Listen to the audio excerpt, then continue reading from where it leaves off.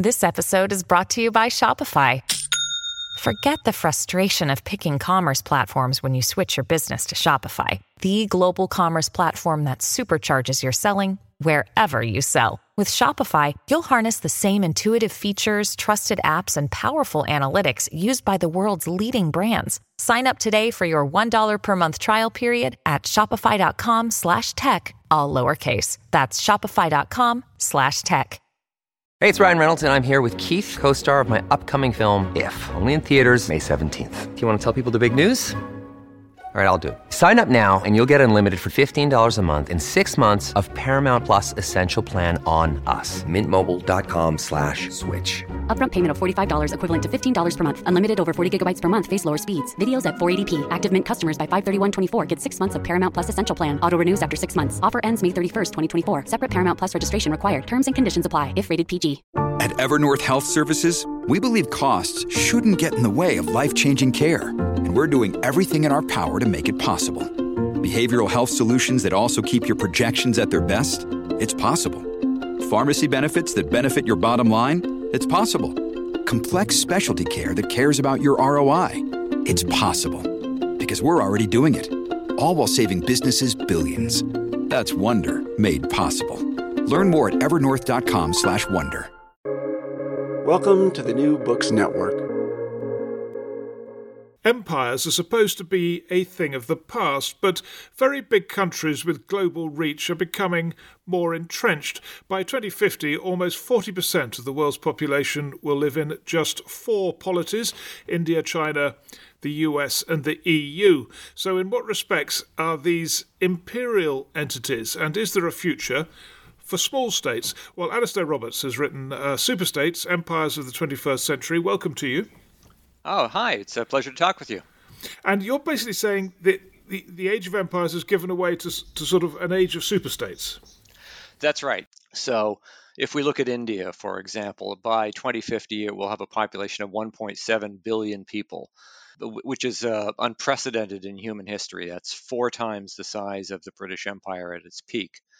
And unlike polities in the past of that scale, unlike empires of the past, it's going to have a population that's mainly urbanized, that's literate, that's mobile. It's going to have a population that percolates a great more. And the question that sort of motivated me to think about this book was, how do you govern polities at this scale, and what is it like to live in them? And the argument in the book is essentially that these 4 polities are sort of blends of modern states and age-old empires. They carry both the burdens or liabilities of empires of the past, but also the burdens of post-World War II modern states. Yeah, I mean, you say one issue is what it's like to live in them. I mean, another must be how durable they are, because empires are not durable, right? Exactly. If you look at the actually oddly burgeoning literature on empires, one of the principal themes, and this has been true, of course, for many centuries, one of the themes is that empires are transient. Empires rise and fall. Scholars who have attempted to quantify the lifespan of empires usually say that the average lifespan is about 120 or 130 years, with a great deal of variation. But the theme in the literature on empires is basically fragility, that these things are ephemeral or transient creatures. Yeah, well, let's go through what you could describe as a sort of a timeline of progress, starting with empires. So empires, you just said, fragile because they're big. They've got poor communications. They get invaded. Why are they fragile? My sort of take on governance is that all states wrestle with the predicament of figuring out how you create a governing structure that is going to work given the hazards that you face. And the hazards could relate to hazards of internal dissension or external evasion, or problems of dealing with economic shifts, or problems in demographic change, migration, disease, and so on. There's a bundle of hazards that all countries, all governments have to deal with. But the thing about empires in the past and superstates today is that the range of hazards is magnified just because of the sheer scale and diversity of these polities.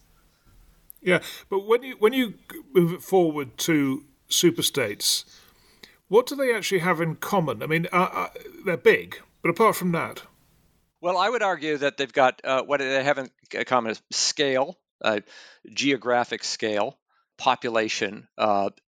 These four polities are qualitatively distinct than average states. There's about 193 odd states in the world today. The average state looks something like Portugal or New Zealand or Denmark in terms of scale. And of course, China, India, and we may have a conversation about whether we ought to be counting the EU as a state, but EU, and the US, these are territorially much larger in terms of population, much larger in terms of internal diversity, much larger. None of these entities will ever be leaders might try, but they will never be nation states in the sense that the populations constitute a single nation.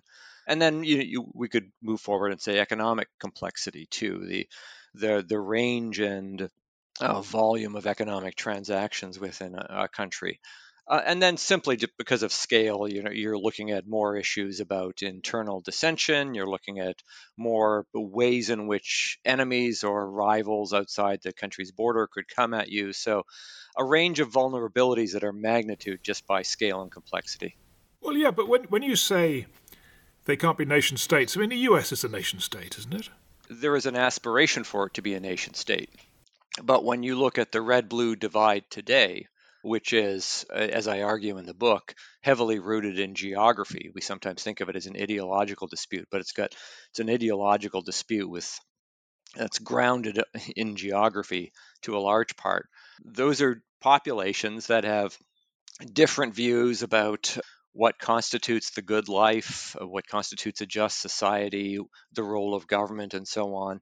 So I would argue, and I do argue in the book, that before 1920, 1930, the dominant way of thinking about the United States, the conventional way of thinking about politics in the States, was that it was composed of sections. There was a famous historian, Frederick Jackson Turner, who basically said, you should think of the United States, and he said this in 1933. You should think of the United States as being just like Europe. It's composed of sections. Each section is like a nation in Europe. And Congress in Washington is like a diplomatic session in which every section sends its diplomats to Washington. And that was the prevailing way of thinking about politics in the US right up until the New Deal. And then there was a notion that had faded away. But I would argue that what we see now as the red-blue divide is in some ways a revival of that old sectionalist tendency. So I would argue, even in the U.S., you can't take nationhood for granted. Right. I mean, I suppose if that red-blue divide turned violent, then that would be a point in your favour in making this argument. Well, I guess we could ask whether it hasn't already turned violent, right? Given the January 6th insurrection. Yep. But having said which, there is clearly a huge difference between, let's say, China, which may be the most unified of all these four you're talking about, and the EU with its very significant amount of decentralization. Well, I think, 2 points there. First, about China. We shouldn't take internal unity as sort of, homogeneity for granted, even in China. Let's not forget that China has its own project of homogenization, which it pursues in Tibet, in Xinjiang, which it's attempting to pursue in Hong Kong. It has aspirations with regard to Taiwan. Even in what we might call the Chinese heartland, there's significant divisions between regions in terms of language and culture. So, the stability maintenance is the phrase that's commonly used in among the Chinese leaders to talk about their priorities, and that's because even in China they cannot take homogeneity, nationhood for granted. The one argument I would make is that if we set up these four supersized polities and put them together, the interesting thing for me is that I think leaders in all of these four places are grappling with similar questions, which is how do you govern polities of this scale? In particular, in some places, how do you do that while respecting principles of human rights? But the interesting thing is that the solutions, and everyone is dealing with this sort of background noise of fragility, of instability, the consciousness that things could fall apart. And I think you can see leaders preoccupied with this question of stability in all four places. But the interesting thing is that the formulas they come up with are radically different. The Chinese are highly centralized. The Indians are sometimes called a quasi-federal system, but under Modi too, it's becoming more centralized. The U.S. is more federalized, and then of course the EU is much more loosely joined. But there are four different strategies for thinking about how you govern at scale. Do you really think that European leaders are worrying about stability? I'd have thought they're just worried about growth, really. I mean, their main thing is delivering higher rates of economic growth, isn't it? Well, I think they are. The EU leaders do worry about keeping the whole apparatus together, right? I mean, we've had Brexit. We've had instances in which countries have rejected constitutional reforms in referenda. This sort of question of will the EU survive has been throughout its history a sort of chronic refrain, resistance to the idea of ever closer union and so on. Yeah, and then there's another sort of set of questions that come up with this, because you've got the US, EU, China, India. Why isn't Russia there? Why isn't Brazil there? Well, that's right. I mean, that's fair comment. I took the big four, let's call it, for simplicity. One could say, well, let's go one level down. You would see another set of countries that are, kind of close rivals. There's other very large, diverse countries, Brazil, Nigeria, Indonesia, and so on. So there's about a set of a few countries sort of in a second tier. And one might argue that they deal with similar problems. I would argue that it's interesting to focus on the big four because that's where these questions of dealing with scale and complexity are most pronounced. Even if we included a sort of second tier of 3 or 4 or 5 more countries, the critical point I would make is that there is a big difference between governing in polities like those and governing in the vast majority of modern day states, where we're talking about a order of magnitude difference in scale and complexity. On Russia, I didn't include Russia. So I say in the book that actually H.G. Wells 100 years ago or so was talking about a future in which you would see the emergence of. He didn't have a word for it, but he basically said. He was talking about these sort of supersized polities, and he counted Russia in the list. I don't. Granted, it has territorial scale. It's got population diversity, not as much as the Soviet Union had. But in terms of in terms of population, I've forgotten the exact figure for the Russian population, but I believe it's in the low hundreds. And population in growth in Russia is flat. And in terms of economy, I've got the statistics in the book. You'll have to forgive me, I don't have them at hand, but I believe I'm right in saying if you compare the EU economy to the Russian economy, there's a sort of a tenfold difference. Oh yeah, sure. The Russian economy is tiny, really, isn't it? Apart from its oil, and that's a difference between back in the early 50s, if you were comparing the U.S., the Soviet Union, and and Western Europe, it would have been a much closer race in terms of population and economic scale, but it's completely disproportionate now. That's what I want to get to a bit. Is this distinction between the superstates and imperial countries. So if you took the Soviet Union, for example, I mean, that would meet a lot of your definitional requirements for a superstate. It's huge, it was diverse, it was complicated, and it fell apart. It was very fragile. But was it an empire? Yes, yeah, it was both. And in fact, it was, I sometimes wonder whether I should have used the phrase empire state rather than superstate. But I would argue it was, in a way, a sort of prototype superstate. And so, and just to unpack the concept a bit, these entities are like empires because of their aspiration to exercise control over vast territory and diverse populations.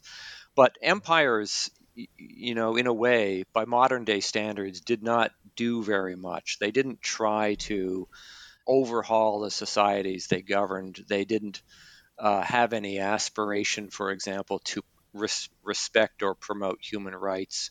When the British were in India, they weren't engaged in massive projects of social improvement. So empires had sort of limited notions about what they were trying to do in terms of sort of penetrating the territories they were governing. States, modern day states, are expected to live up to much higher standards. They're expected to know more about what's going on inside the country. They're expected to do more to kind of regulate economic activity in their borders, and they're expected to respect human rights. They're expected to provide education, healthcare, other social services, and so on. So there's a heavier burden. And so the Soviet Union was, in a sense, it was a successor to the Russian Empire in one sense, but it also had these notions about what it would do by way of economic planning and social improvement that were typical of a modern day state, of a post World War, a mid 20th century modern state. And it had a particular formulation of how it was going to achieve these sort of twin goals of maintaining empire and fulfilling modern statehood, and it couldn't do it. And conspicuously, there was a realization in the 1980s that the formula wasn't working, and it tried to turn course, and obviously, couldn't make the turn. And as I say in the book, lots of leaders in other superstates looked at the Soviet example and drew lessons from that. So I sort of argue in the book that the Soviet Union was a warning to other leaders of other superstates about the challenges of the task they were facing. Did your thinking about all of this lead you to any conclusions about why some superstates are more expansionist than others? I mean, if you've got the EU will be taking on new members in a very consensual way, but nonetheless, that is one of its goals. I mean, the US adventures in Iraq and Afghanistan suggested it did have expansionary ideas. China, we don't know yet, I guess, and India, less so. It seems there's quite a variation on that. Have you sort of thought about that?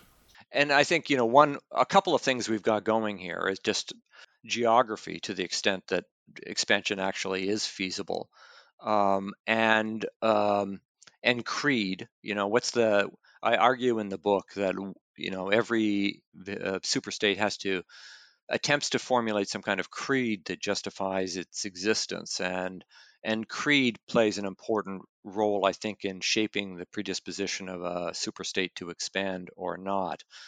If you have a creed, for example, that emphasizes human rights and the principle of self-determination, which I think is sort of core to the EU ethos, that's going to limit your capacity to expand militarily. For example, you're expanding by consent.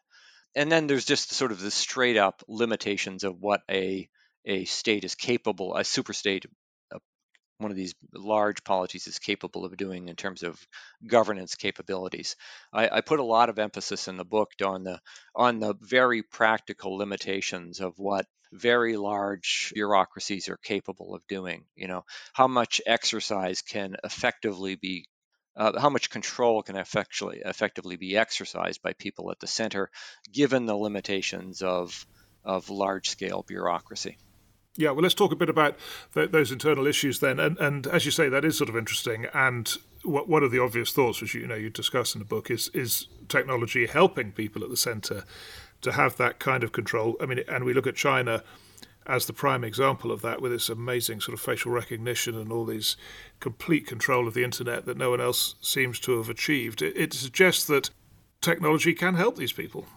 Well, that's right. It's an interesting question, and I think the thing I would say is that we want to be careful not to move to judgment on that too quickly. Clearly, in all of these places, leaders are looking trying to figure out how to deploy new technologies to facilitate control. And it is true that modern day leaders have much more advanced systems of surveillance and communication and control than leaders and empires did. So let's concede that point. But the flip side is that the population has access to technologies as well. Imperial leaders were dealing mainly with populations that were overwhelmingly rural, illiterate, immobile, and lacking access to information and communication technology. So that made their job of governance considerably easier compared to the leader of a modern day state.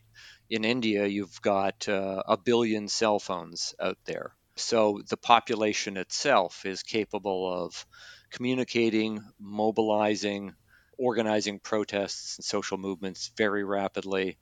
So the capacity of the population, it's more fluid, and it has an enhanced capacity to mobilize against the state if it wanted to. How do you reflect then on the Chinese example? It's funny, I was just talking to some Chinese students about the reality of their social media activity. And the key thing is none of it's anonymous. Although a few of them do have VPNs, meaning they can access foreign news, there is very, very little they can do within the country to communicate with anyone that is not monitored. I mean, actively monitored. I mean, it occurs to me that the Chinese may be the only ones who've got the governance capacity to do this. And you can't imagine an Indian government getting it together to do it. But technically, the Chinese have shown you can do it, and it must contribute towards their durability. Well, just parenthetically, as an aside, the Indians are attempting to use technology to enhance control as well. The attempt to develop sort of a central database of who's a citizen and who's not, the attempt to improve service delivery by electronic means, the technique of using internet blackouts in Kashmir and I believe Mizoram recently. So the Indians everybody's in the game. In the United States after 9/11, of course, this was a big emphasis as well. In China, let's concede that the Chinese government has, especially over the last 20 years, ramped up its attempts to monitor the activity of its citizenry, to use new technologies to control behavior. They've got a system, I believe, if I recall correctly, it's called the social credit system that they're attempting to roll out that sort of incentivizes state-friendly behavior. And we should be alarmed by the tendency there, the notion that we might have a sort of technology-powered authoritarian model that becomes durable is something we should worry about. But the other thing I think we want to flag is that running this kind of apparatus puts intense pressure on the Chinese bureaucracy. Bureaucracy isn't famous for being nimble. It's not famous for sort of adapting quickly in the face of new technologies.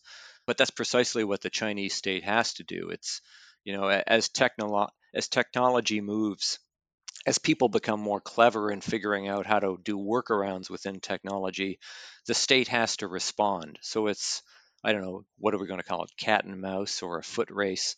At the moment, the Chinese state might seem to have the upper hand, but we don't know precisely how this will play out in the long run. Let's look at another area which is relevant to state control.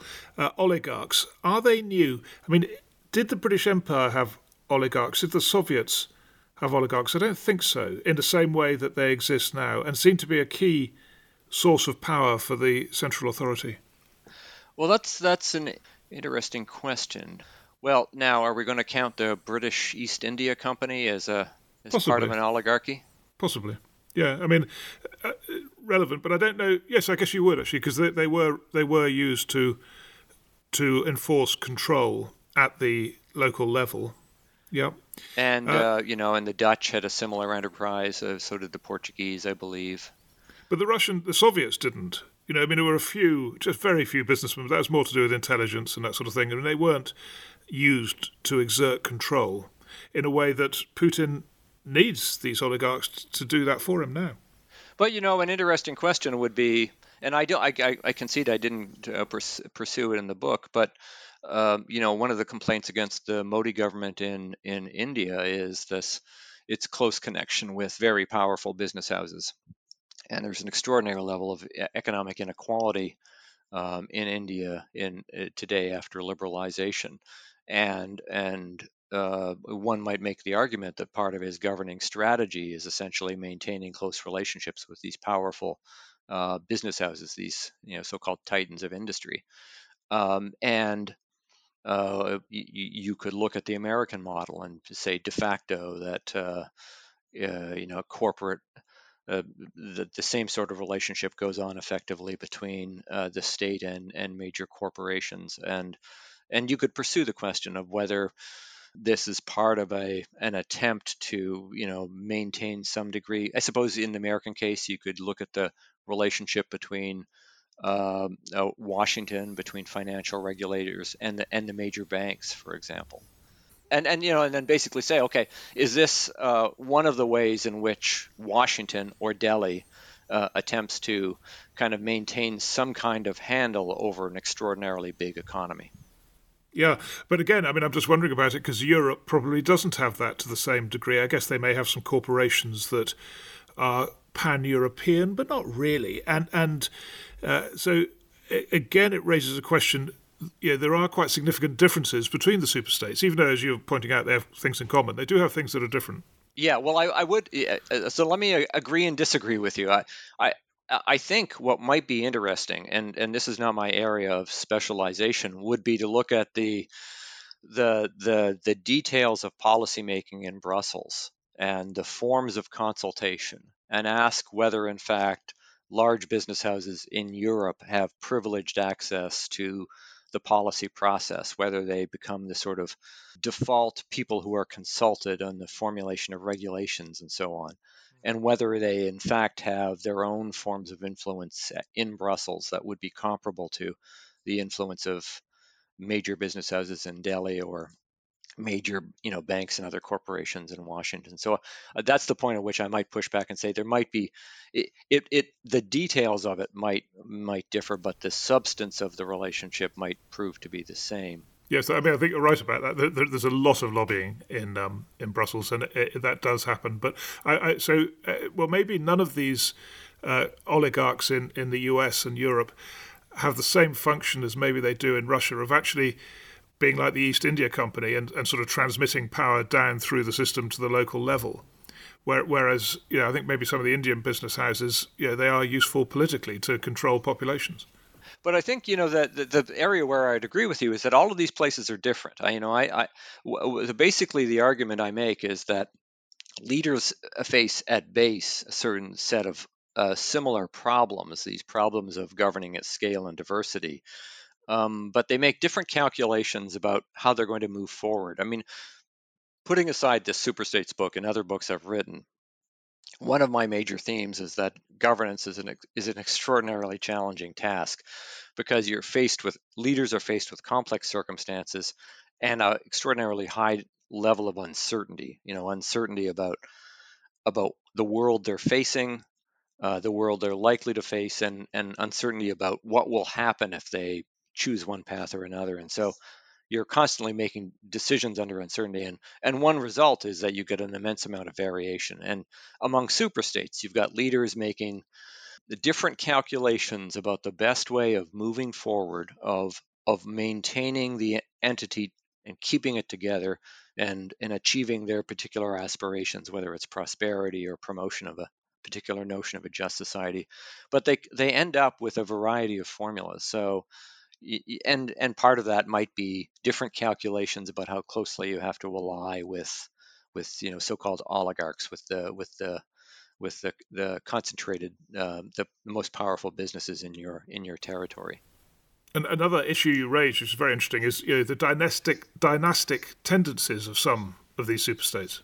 Well, that's right, and of course, this was a chronic problem of, I basically say in the book that what I try to do is say the governance formula in any particular empire or superstate has three aspects that we might be interested in. One is the structure of leadership, the The second is the structure of control and intensity and control, and the third is creed. And I won't belabor all of those points, but certainly in empires, one of the difficulties was a dynastic tendency. The leadership was very often inherited, and that had huge problems because you couldn't be sure of the quality of the leader who might succeed, and you had these problems of kind of turmoil over succession and so on.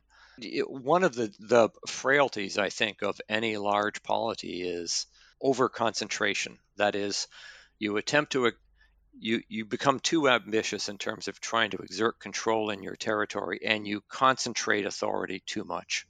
And then you put tremendous pressure on the center, and you run into potential difficulties of overload.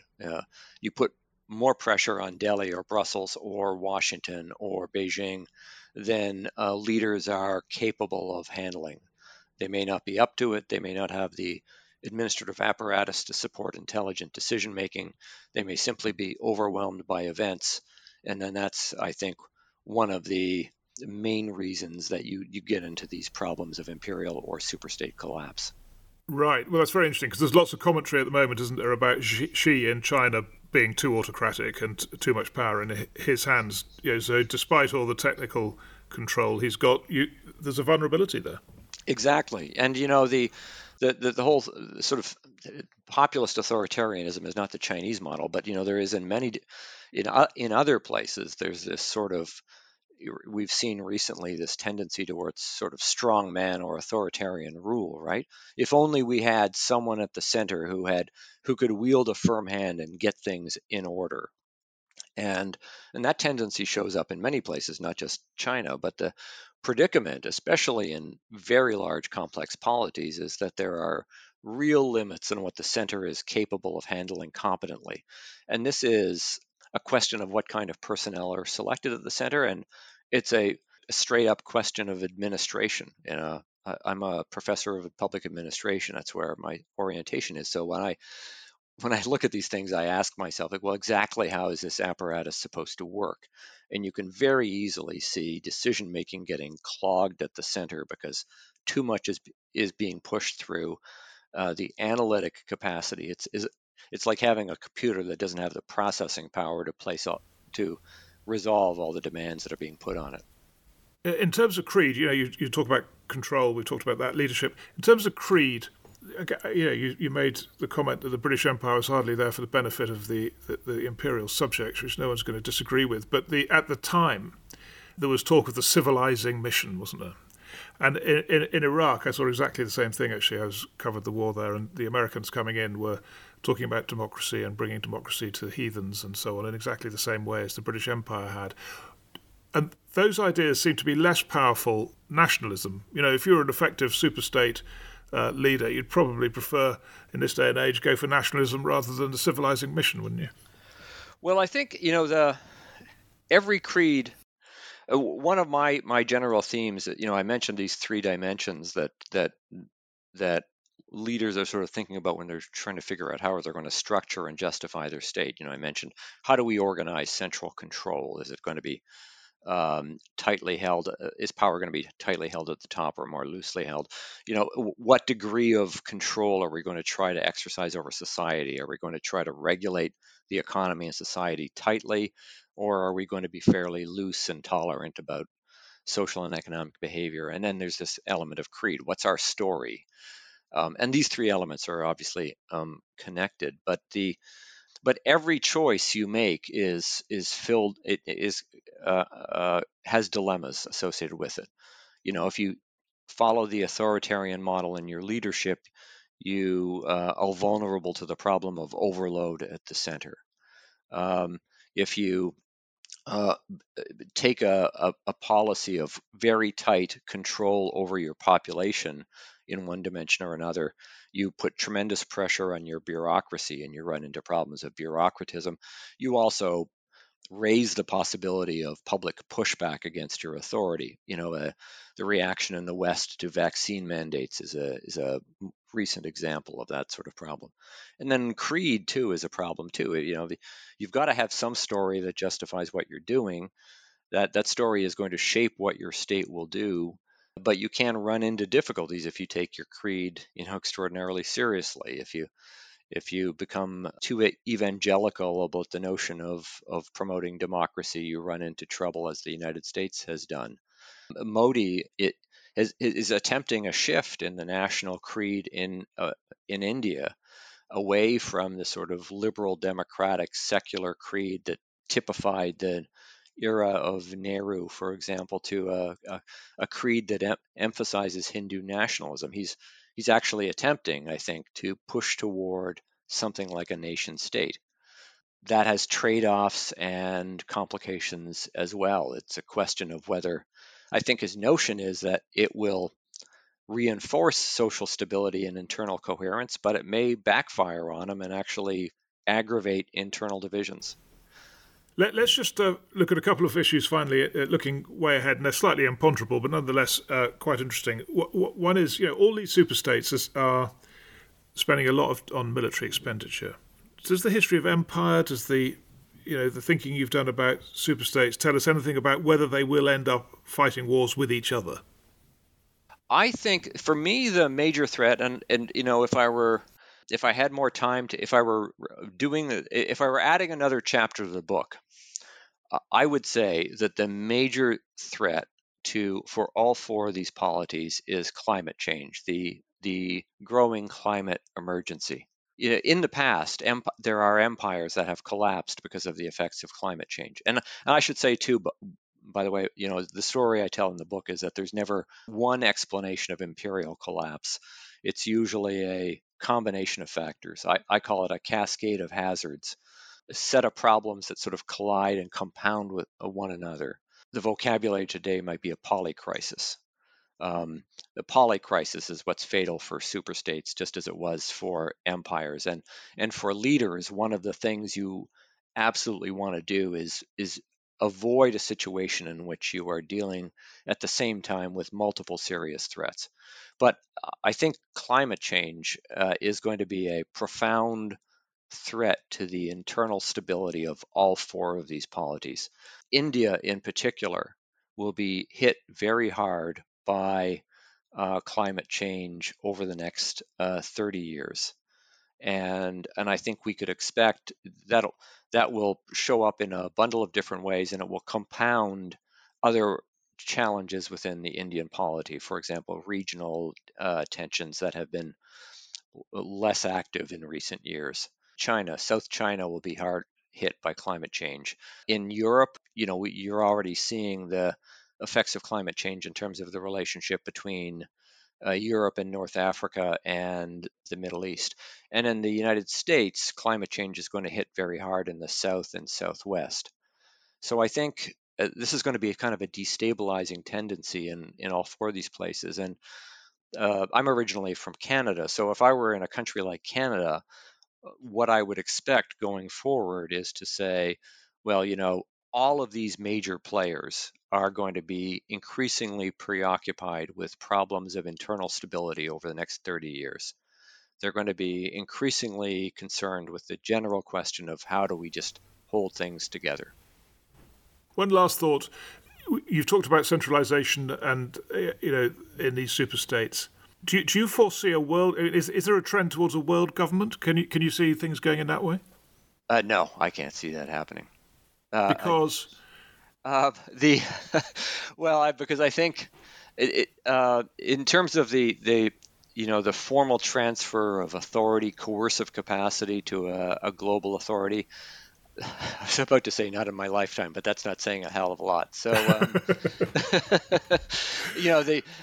when you think about it, the questions of whether a central authority could competently govern at that scale, the whole question of overload, the capacity of a central authority just to think intelligently about the challenges facing it, the capacity to manage profound differences in priorities between different parts of the world, the capacity to manage resistance against the exercise of central authority.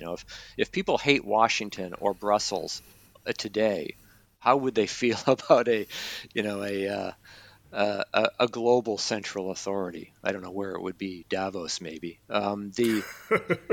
We know how that story would play out. And I think the other point I would make too is that it would be a bad idea to, just in terms of policy, to go down that route.